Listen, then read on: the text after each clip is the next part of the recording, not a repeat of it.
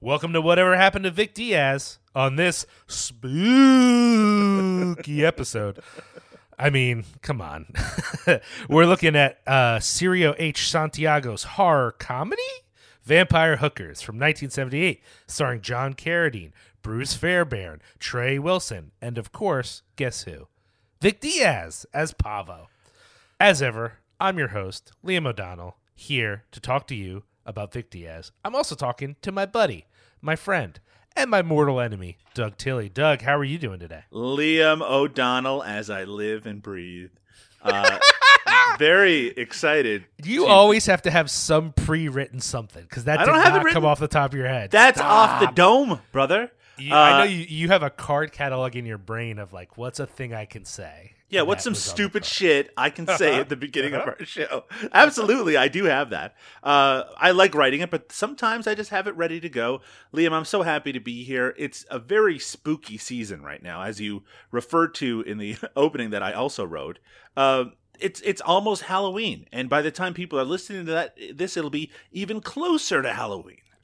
I do like that you recorded the fact that you write the intros regardless of who's hosting, because I think sometimes people can hear my meta criticism of what you wrote and how I perform it, and I like that. I like that people are thinking, that's a weird delivery that Liam just gave. It's like, is it though? I'm just gonna put this out into the world. So I have another podcast called No Budget Nightmares, and my co-host on that podcast is very lazy. In regards to how much content he wants to put into, the writing of any episode, which is fine. That's part of the role that he plays on it.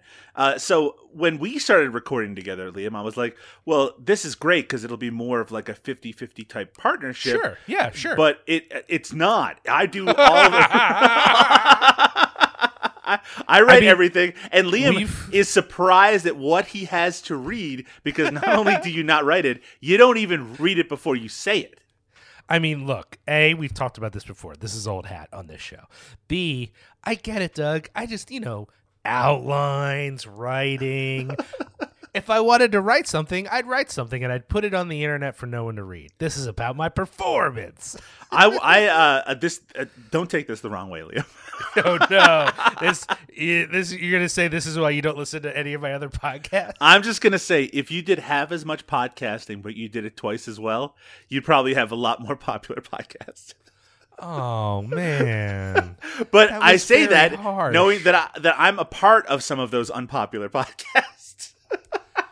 You're very harsh to me, Doug. You're very harsh. Tough love is what I'm saying. This is all about. I think actually it's different strokes for different folks. I actually think of this show as my professional show, even though for you we're at this low level because you want everything scripted and timed and written out, and that is not true whatsoever. You want all that. Our outline is you like want a all page that and a white half. dude control that makes you feel good, but I know that that's not what everyone looks for. And in fact, when I ask people, hey, have you checked out the Cinema Sports Brigade? They're always like, yeah, that's like your formal show. I don't like that one as much. So I'm like, okay, that's fine. Fucking shit. I thought it was because they didn't like you. I really thought, okay, some people don't like Cinema Sports because they don't like Doug. But that's not the case. I know that's what you think, but that's not the case. It sounds to me like they're trying to spare your feelings, Liam O'Donnell. These are people who fawn over my other shows. Well, fuck them. Fawn, Doug. I had them listen to this one so they can understand what a real podcast sounds like. It's not all it is. Like a formal show. We write down 5 talking points, and I want to have a structure where we say, all right, we're going to go to the break, and now we're going to come back and talk about the movie. No, I get it. You love your intellectual prison that we're trapped in, and that's fine. I can thrive. You are the prison guard at this I can be a bonsai tree. I can be a bonsai instead of a actual healthy plant. So one of the things that I definitely thought of and was not Doug's idea is that there's a number of movies that we're probably never going to get to cover here on Whatever Happened to Vic Diaz. Not because we don't want to, but because they are, Filipino productions that were never translated into English, and it's unclear that they've ever had any sort of home video release or made available here. And as much as we love this show, I've talked to Doug about it. I don't think he's willing to learn Filipino so he can create our own English subtitles for these movies, even if we could find them. So I thought it'd be interesting, and I definitely did, and Doug didn't think of this, and it's not that Doug wrote this in the notes. This is entirely my idea, that we could talk about one of those movies that we're not likely to get a chance to see. One of those hard to track down movies, a movie called, and I'm going to try this, Magnong Manjukat. What do you think? Do you think I was close on that, Doug? Manjukat. Yeah, I'd say it's close enough. Co-directed by Cirio H. Santiago, the director of Vampire Hookers, which we're discussing today, and Armando H. Herrera, who directed dozens of Filipino films from 1962 to 1980. I'm going to try it again. Magnong Manjukat is based off a comic book. Or I guess a comic strip. I don't know if it appeared in book form or not. Doug, you did a little bit of research about this. We're throwing this at me. Yeah, I'm throwing it over to you. Yeah, I did do a little bit of research on it. I do want to mention that the tagline for the movie is, "Like a thief in the night, he played the most dangerous game with the enemy," which is a little wordy, but it gets the idea across. It is, so I don't really understand how Filipino comic strips were distributed. They were at least collected in volumes that people could purchase. And apparently this was a fairly popular comic strip back in 1963. Almost all of the pictures from the comic I could find online were all from that year. So I don't know if they're like short-term things. I don't know if it's based specifically on the material that's in the movie or anything like that. I wish I had a little more information on that. But I like the idea that this is a comic strip adaptation starring Fernando Poe Jr., who, again, look, I apologize if you are a fan of Filipino films and Filipino film history. This is all very new to me. Fernando Poe Jr. was known as the king of the Philippine movies. And I was reading his career, reading about his career, I should say. Very interesting actor. He had basically in the 60s, he was in a series of films where he played like this kind of stock character as a champion of the downtrodden, which you can imagine made him very popular with mainstream audiences. And those audiences, he would later try to use that power to run for political office. He actually ran for president of the Philippines in the same year that he died, I think, in 2004. But obviously a very, very popular actor. And this movie as well, Liam O'Donnell, featured Vic Diaz. And this is one of the interesting things about this era of Filipino films, is that there were dozens and dozens of them made, and they all seem very interesting. I mean, I don't really know much about the plot of this one. All I'm taking from it is that tagline and the fact that it's adapted from a comic. But it always interests me when you have what are, for that audience, a very mainstream movie that did very well, that has a very famous actor and actors in it, that is not available to us in any way. It just makes me, I always like the idea of, it seems to happen yearly, people discovering kind of this new area of film that was not kind of exposed to a greater Western audience before. And I'm hoping that something like this, maybe it'll have its day yet. And maybe these are movies from this era that are available in the Philippines in some capacity, but just haven't. There's no suggestion that there's a wide enough audience for them to get that translation and to be brought over. So maybe one of these days, we've introduced this like, hey, we'll never get to see Magnong Manjukat or whatever it's pronounced as, but Manjukat. Yeah, Oh, sure. That's how you pronounced it. Yeah, I'm thinking I'm right. I'm going to go with I'm right. But we don't know. Hopefully, before all is said and done, we will get a chance to see it. Well, this looks like a war movie, and I'll be honest with y'all. I'm not a big war movie person, so I don't know if I would love this or not. But the aspect of it I would love is covering Vic Diaz movies so far is not... It's been diverse in one sense because there's been a weird variety of things. But in general, those roles are still within a mostly solidly exploitation kind of world. You know what I mean? Like, even if maybe not just exploitation, but genre world. And seeing him in this sort of movie, now we don't know. I don't know if you read anything about the role he plays in the film. It's hard to find any information about it in English. Yeah, it's a little different. Right. But I mean, you know, knowing that Cirio Santiago would go on to make almost exclusively exploitation movies starting in the 70s. I mean, maybe it wasn't starting in the 70s. Maybe he came from that tradition. And this is, you know, it's maybe, even though it's a war type content, it's a little bit more, you know, interesting. But there's a chance that he wasn't playing a flatulent vampire. Yeah, a flatulent non-vampire. That's right. Clearly developmentally disabled person. Yes. That would be cool to see him in something not that. I mean, at least in this kind of movie, there's a chance that he could even be playing like a respectable soldier. And I think other than the no, I don't think have we seen him yet in something that didn't have some like ridiculous, like I feel like everything we've talked about on this show has been maybe not all comedic, but there's been something interesting or over the top or villainous about every character we've seen him play. Is that fair to say? He plays a lot of villains. I don't think that's a real surprise. But the chance that maybe he didn't in this movie has me already interested. Like any movie we can cover where he's just like, hey, I'm a normal guy, I'd be like, oh, okay, that's cool. Let's see how he pulls that off. You know what I mean? Yeah, because even in something like White Force, he played, you know, which was a fairly straight role that he plays in that movie.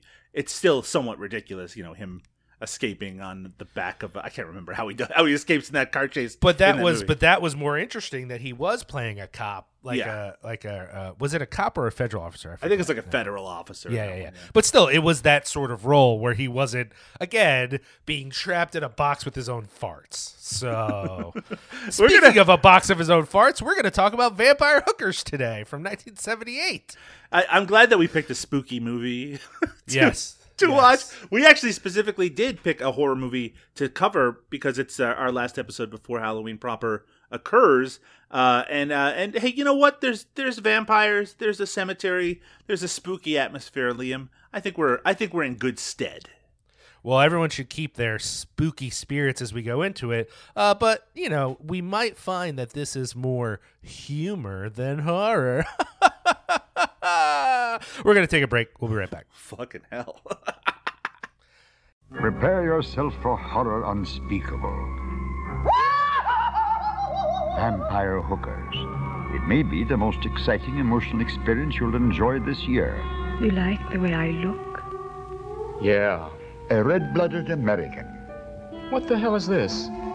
That, my friend, is not the question. To be or not to be, that is the question. You're out of your mind, pal.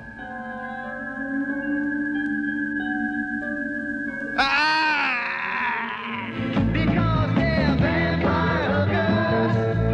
Yeah, they're vampire hookers. Well, they're vampire hookers, and blood is not all they suck. Blood is not all they suck. Blood is not all they suck. Vampire Hookers is tasteful, delicious, pulse-pounding entertainment. I am Richmond Reed. I died in 1847. Died in... 1847. That would make you a... vampire. We are all vampires. You die now.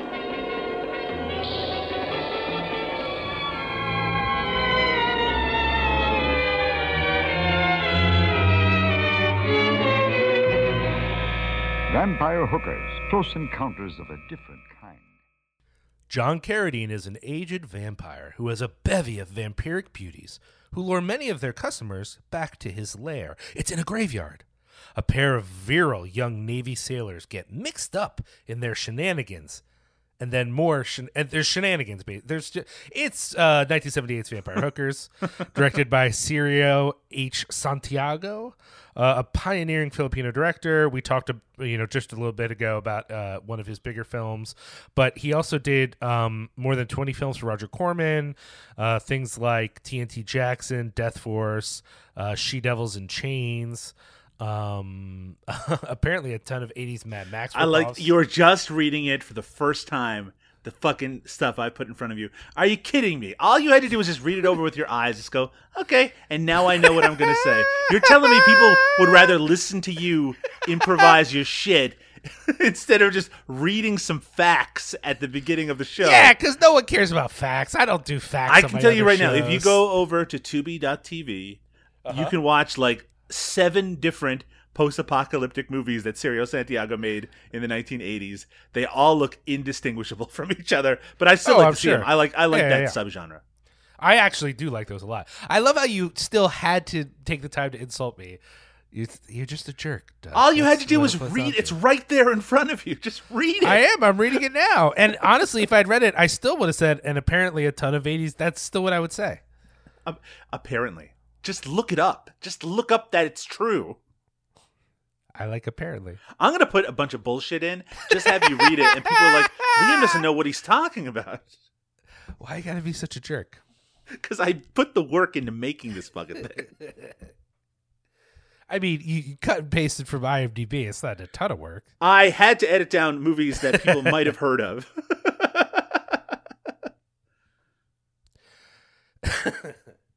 The film was written by Howard R. Cohen, director of Saturday the 14th, Space Raiders, writer of Deathstalker, Barbarian Queen, Young Nurses, CoverGirl Models. As we said already, it stars John Carradine, Bruce Fairbairn, which, by the way, I've always found that name kind of frustrating. Yeah, that's a difficult one. I agree with that, actually. Yeah. Fairbairn, Trey Wilson, Karen Stride, Lincoln Novak, Katie Dolan, Leo Martinez, and, of course, the man, Vic Diaz. It's a weird film. It's a weird film. You hear a movie called Vampire Hookers, you have an idea of what to expect. This kind of delivered on most of what I expected, but you know, it still was kind of surprising in some ways.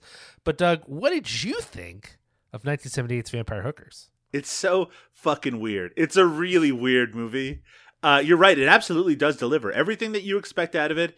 It is funny in a sense, in that it's obviously very comedic all the way through. You expect at some point there's going to be some like nudity and sexuality, and they put that all basically in one sequence that goes on for like 12 minutes straight of this one dude having sex with 3 quote unquote vampire hookers. And the rest of it is kind of bottom level humor, but it kind of worked for me, to be totally honest. It really did seem like everyone was having a good time making this, and it's kind of a unique structure where you have these sailors who are on leave and they're in the Philippines and they're looking for a good time. It's kind of like The Last Detail mixed with vampires to a certain extent, and then they make their way to this crypt which has this spooky cemetery in it, and John Carradine is just there quoting Shakespeare the whole time, having a good time. It's a lot of fun. I actually enjoyed it quite a bit, mostly because it's so short. It doesn't overstay its welcome. I think that the performers in it, Bruce Fairbairn and particularly Trey Wilson, I think are a lot of fun together. And it I think at its core, it's maybe a little more clever than I was expecting it to be. And I know that's kind of funny to say because one of the big comedic moments in this movie is Vic Diaz just farting constantly. Like that's kind of his character trait. There's 2 things we know about him. He is not quite a vampire. Well, I guess 3 things. He is like maybe mentally challenged, and he farts all the time. And that's his character. Not the most respectful role for Mr. Vic Diaz here, but I do have to say I enjoyed this one more than I thought I was going to. I mean, of course, Doug would love a movie called Vampire Hookers. This is right up your alley. But look, I am who I am. That's what Popeye said. That's what I'm saying. I will say, if you can see past the super demeaning trans segment, or oh, that's right, I forgot about that. Film, Yeah. And you can see past the general like, hey, Americans in other countries having fun, taking advantage. They're sailors. They get to do whatever the fuck they want. If that stuff doesn't bother you, I will say the rest of the movie is actually kind of fun. I you know this, Doug, because we've been talking about movies for a little bit, but for those of you who don't know, I just have a mild bias against this kind of, like, first of all, the fact that this is a film from 1978 is mind-boggling. I know, it's crazy. The level of at the level, there's two things actually why I say that. One is the goofiness of it. Like, yeah, there's probably, I don't even know if there's, I don't even know if I would say there's more nudity than there would be in an older film, because I feel like it's about standard, that aspect of it. But the humor is so old. It's so from a certain time to me that doesn't feel like 1978. It feels very. I don't know if it. I was just going to say it kind of feels like one of those David Friedman exploitation movies from the early 70s, like Trader Horny or something like that, where it's just really, really silly humor, a lot of bad taste stuff, a lot of flatulent type stuff, and mixed with sexuality. And those are kind of like, kind of classic drive-in movies. But you're right. This being 1978, it's bonkers to me, because you can kind of feel in some way in the attitudes and the fashions and stuff like that it's kind of disco era. Yeah, it's weird though, man. I mean, let's actually, I could go on about this, but I wanted to ask you a question. Do you think this film is a horror comedy, a spooky comedy, or a sex comedy that has horror stuff in it? I think it's the latter, because I don't think any of it is meant to be scary. Not even a little bit. Yeah. Not even a little bit. They undercut it constantly. John Carradine's character is played for laughs the entire time. Even like the final, we'll talk about probably the ending before we're all said and done here. But like it's just meant to be as silly as possible. Yeah, no, I just think it's supposed to be a sex comedy with kind of a horror tinge to it.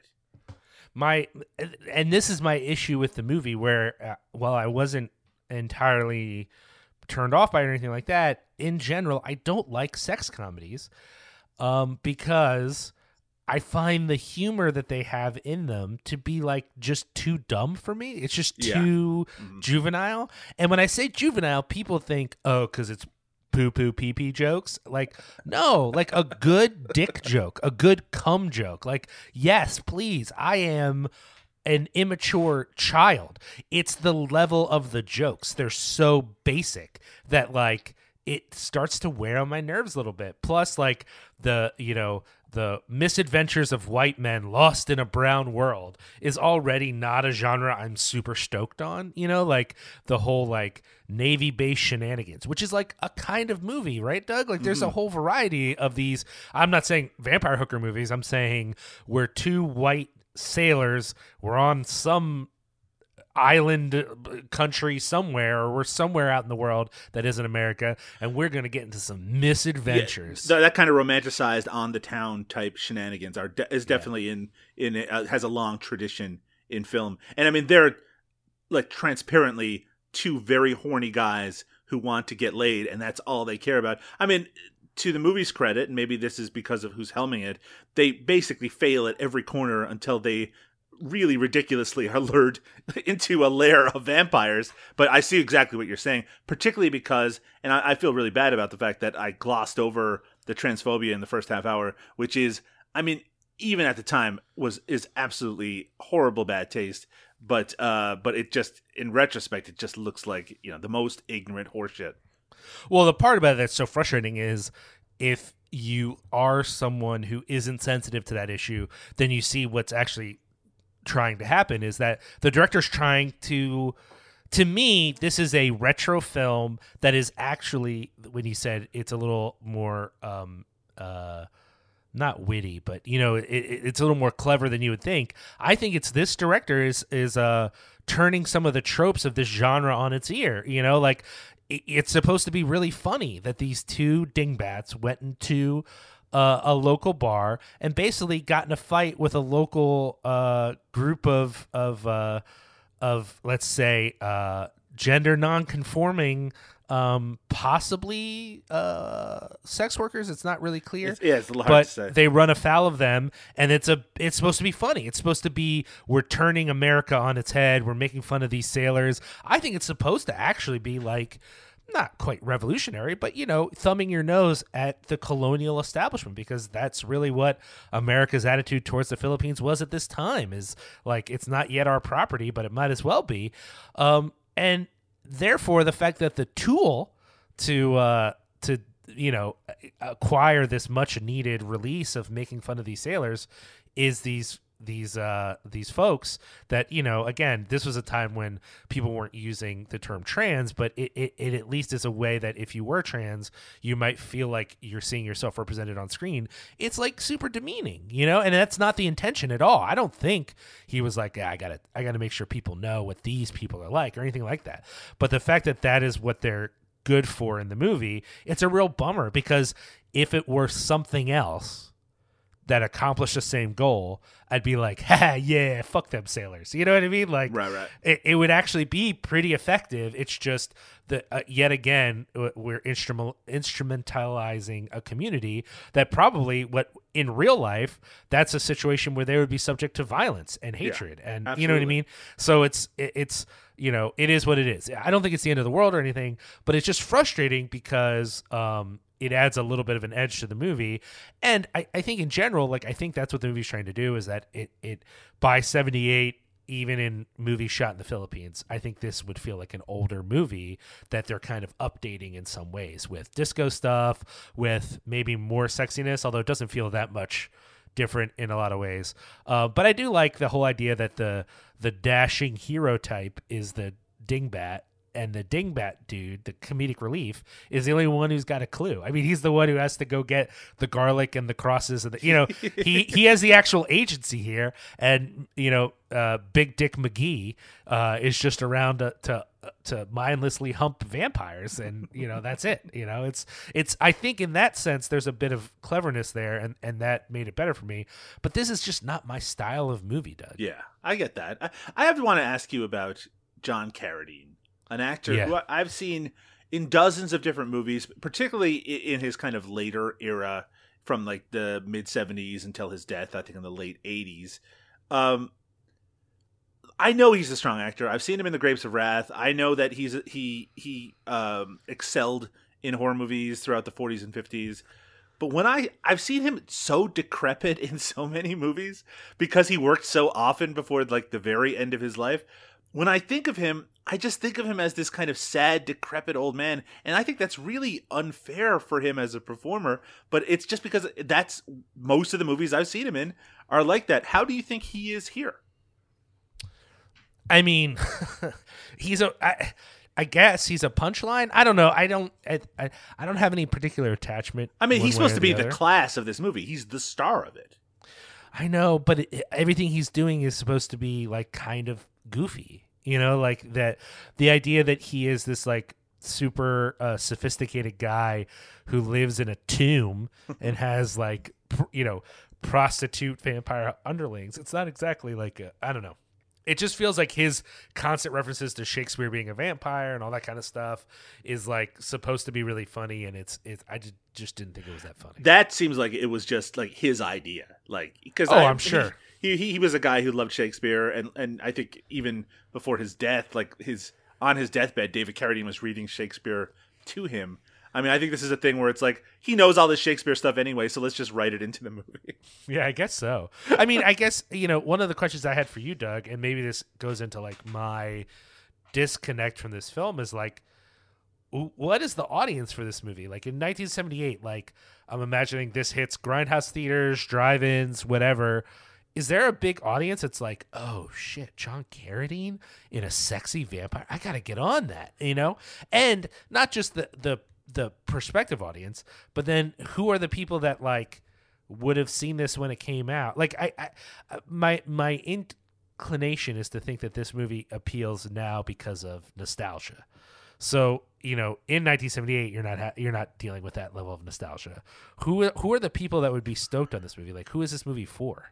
I think that this movie hit the tail end of a lot of trends, right? I mean, and even really the exploitation movies made in the Philippines trend would turn almost, you know, would turn to Mad Max ripoffs and Rambo ripoffs in the 1980s. At this point, it hadn't reached that yet. This is sort of the post kind of heyday of Roger Corman produced exploitation movies, you know, like the women in prison movies, some of them, which we've already discussed on this show.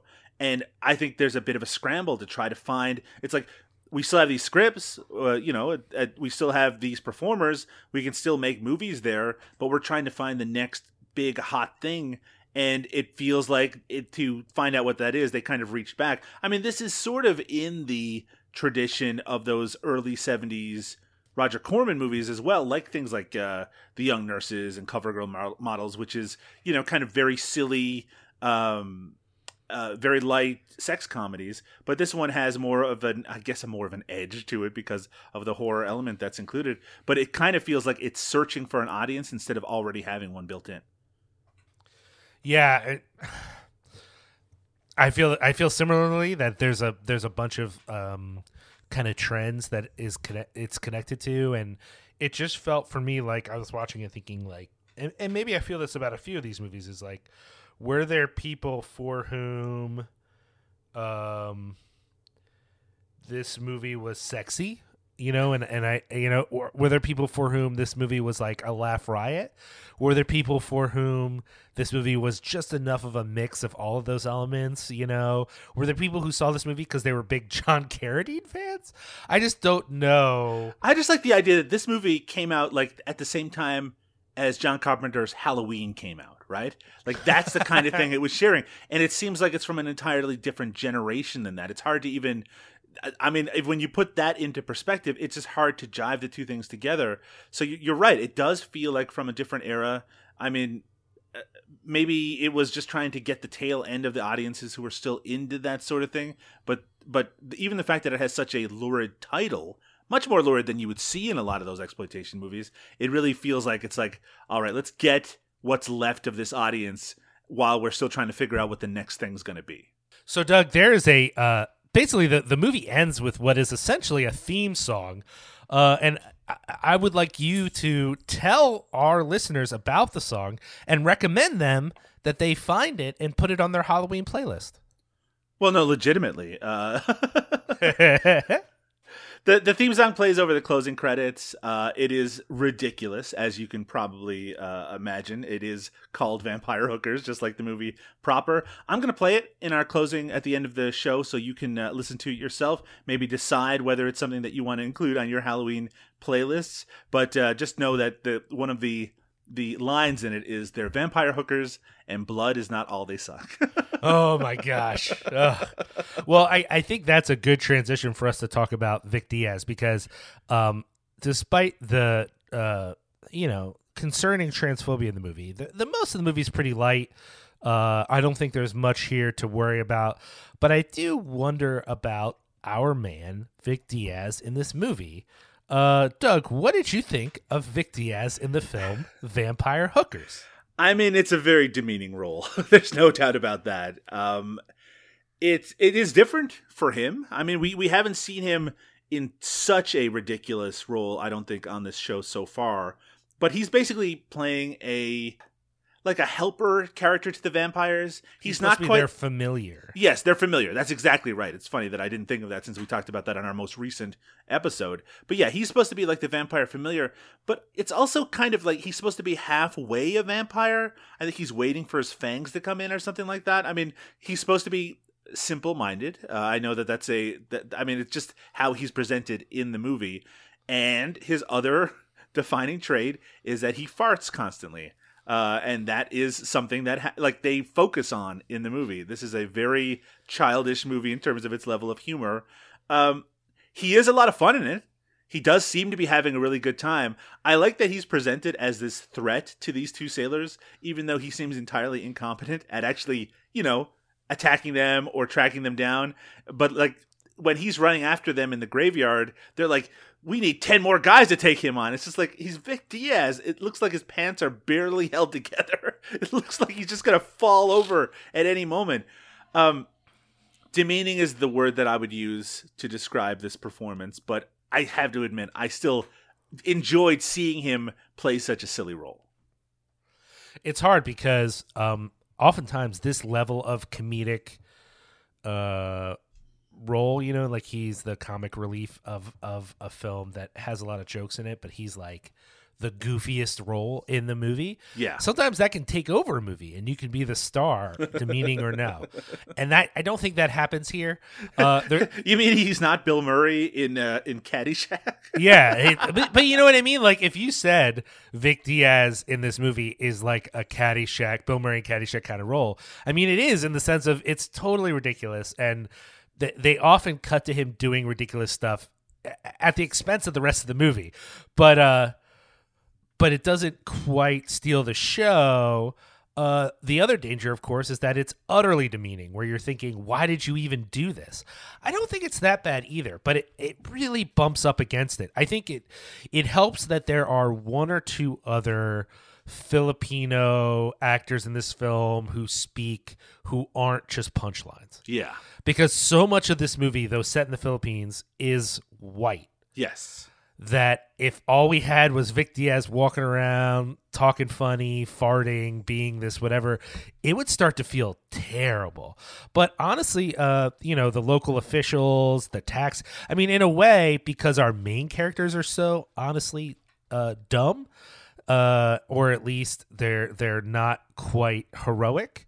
The taxi drivers seem pretty cool by comparison. Yeah, absolutely. And having characters like those makes it feel like, okay, we're not. And you might say, well, of course it wouldn't be like that because the director's Filipino, but that's not necessarily true. That's not necessarily true at all. You play to your audience and you do what your producers want, and there's all kinds of reasons you might end up intentionally or unintentionally making a movie that laughs at the people who live there. And I don't think that's where the role goes, but there is such a danger of that, and it doesn't help that our vampires are, well, one of them is not white, but they're mostly white. So that even that relationship where he's basically their bumbling servant, it could be more awkward than it is. That being said, I mean, Vic Diaz is funny. He sells every fart, He sells every fart, boy. I'm just saying, I don't like that he's doing this in this movie. I think I'd rather see him do other things because I like him doing other things. But it's not like he's not there. It's not like he isn't in the role. Yeah, I mean, he has. It's a pretty substantial part as well. Right. One of the few, as you referred to, one of the few Filipino actors who have a substantial part in this movie, and like a named character. It's just not, particularly respectable one. I watch a lot of movies with subtitles on. It's just how I enjoy watching movies. And every time he farts in the movie, it just says flatulent sputtering on it, which I just thought was so funny because I have the sense of humor of a 2-year-old. But look, we're going to see Vic Diaz in a lot of roles. We've already seen him in ones where, when he's playing the gay prison guard in the other movie, which is another role where he's not exactly that he's really leaning into the exploitation elements of the kind of movies that he's making. Sure. Here, he's supposed to be the comic relief, and I think he does really well in it, even though it's a really ridiculous role. Well, I don't know, Doug. What do you think? Is 1978's Vampire Hookers a lost gem that people should go to find? I like the idea that we're going to end every episode now just declaring things gems or not. It is a movie I don't hear a lot of people talking about, considering that there is a certain pedigree between Cirio Santiago being the director, between John Carradine being in it, the writer, having a certain level of success in the Roger Corman School and even directing some pretty popular movies himself. So with that in mind, I do think that if you're in the right kind of childish mindset, that you can have some fun with it. I do think that Trey Wilson is really fun in the movie. We didn't really mention him, but for those who are fans of the Coen brothers, Raising Arizona, he plays Nathan Arizona, and that he actually passed away when he was 40. One of those actors who just looked like he was 40, probably came out of the womb looking like he was 40. He died in I think 1990, which would have been 12 years after this, meaning that he was like in his 20s in this, despite the fact that he absolutely looks like he's way older. But I think he does a really good job. I think it's a mild recommendation with the caveat of everything that we just said. It's just one of those things where I don't like it, but there are things We know like terrible it. people who would like it. Well, I was gonna say more like there are things that are like it that are very popular. Like you know what I mean? Like I don't think it's an anomaly. I think this is this could stand with any number of gross sex comedies that people think are funny. Yeah. And so, you know, it's weird that this one isn't a little more popular than it is, considering. And anything that would get more people talking about Vic Diaz would make me happy. So, anyways. Yeah.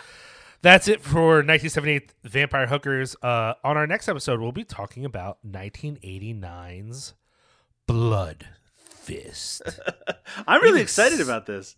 Yeah, have you seen this before, Doug? Is this a return for you or no? It's so interesting. Like I for those who were alive in the 1990s and renting movies from the video store, Don the Dragon Wilson had like he was a name, right? He was someone because he was just in so many movies, and I watched a bunch of them, but I don't remember anything about any of them.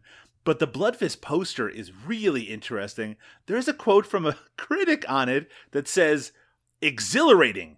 At the end, the audience stood and cheered. If you see one martial arts movie this year, see Blood Fist. If you see two, see it twice." Terrible. No, there's no way. Don the Dragon Wilson in it. Also, Billy Blanks, Mr. Tybo himself, is in this movie, directed by Terrence H. Winkless. Blood Fist from 1989.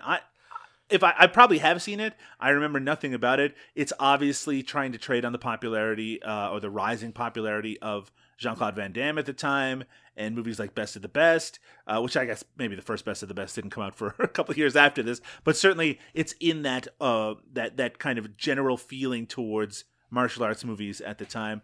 I think this is the one that solidified Don the Dragon Wilson as a major movie star, so Blood Fist, looking forward to it. I'm pretty excited as well, Doug, especially because it's got my man Billy in there. Billy Blanks, yes. Mr. Blanks. Star of, what was that terrible werewolf movie we watched? Oh my God, you're right. Shadow of the Moon or whatever it was. I forget. Is that Dark Moon Rising? Dark Moon Rising. So, just because people are not going to understand what the hell we're talking about, Billy Blanks is credited in the credits of Dark Moon Rising and then doesn't appear in the movie. Nope, not at all. I don't think I've ever seen that happen before. Doug, if people enjoy this level of Billy Blanks commentary and they want more of that, where can they find out more about this podcast and other podcasts? I don't know why you would want to do that, but yeah, you can check out our latest episodes over at cinepunks.com, along with a ton of other great podcasts and really wonderful spooky Halloween content. They're currently doing their Cineween kind of promotion, I guess you would say, where there's tons and tons of horror and horror adjacent type articles and podcasts that you can check out. If you want to just check out more about Cinema Smorgasbord, you can do that over at cinemasmorgasbord.com. Check out all of our podcasts devoted to actors as diverse as Carol Kane, as Jackie Chan, and of course, Eric Roberts. And you can also follow us on social media. Check out Cinema Smorgasbord on Facebook or Cinema Smorg. That's SMORG on Twitter. You can follow Liam on Twitter at Liam Rules. That's RULZ. Or you can follow me on Twitter. That's Doug_Tilley. That's TILLEY. Thank you so much for listening. Please tell your friends about the show. And we look forward to talking to you again sometime soon about the man, the myth, the legend, Vic Diaz. Have a good night. Stay spooky.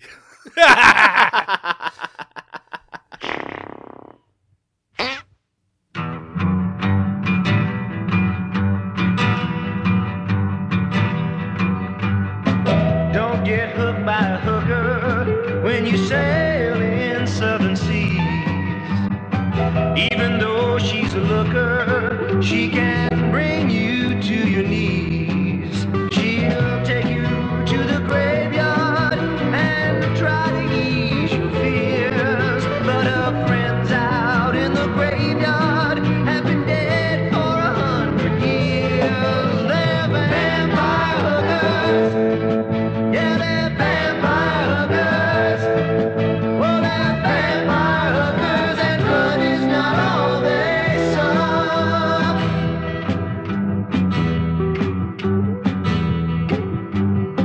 These girls aren't illusions.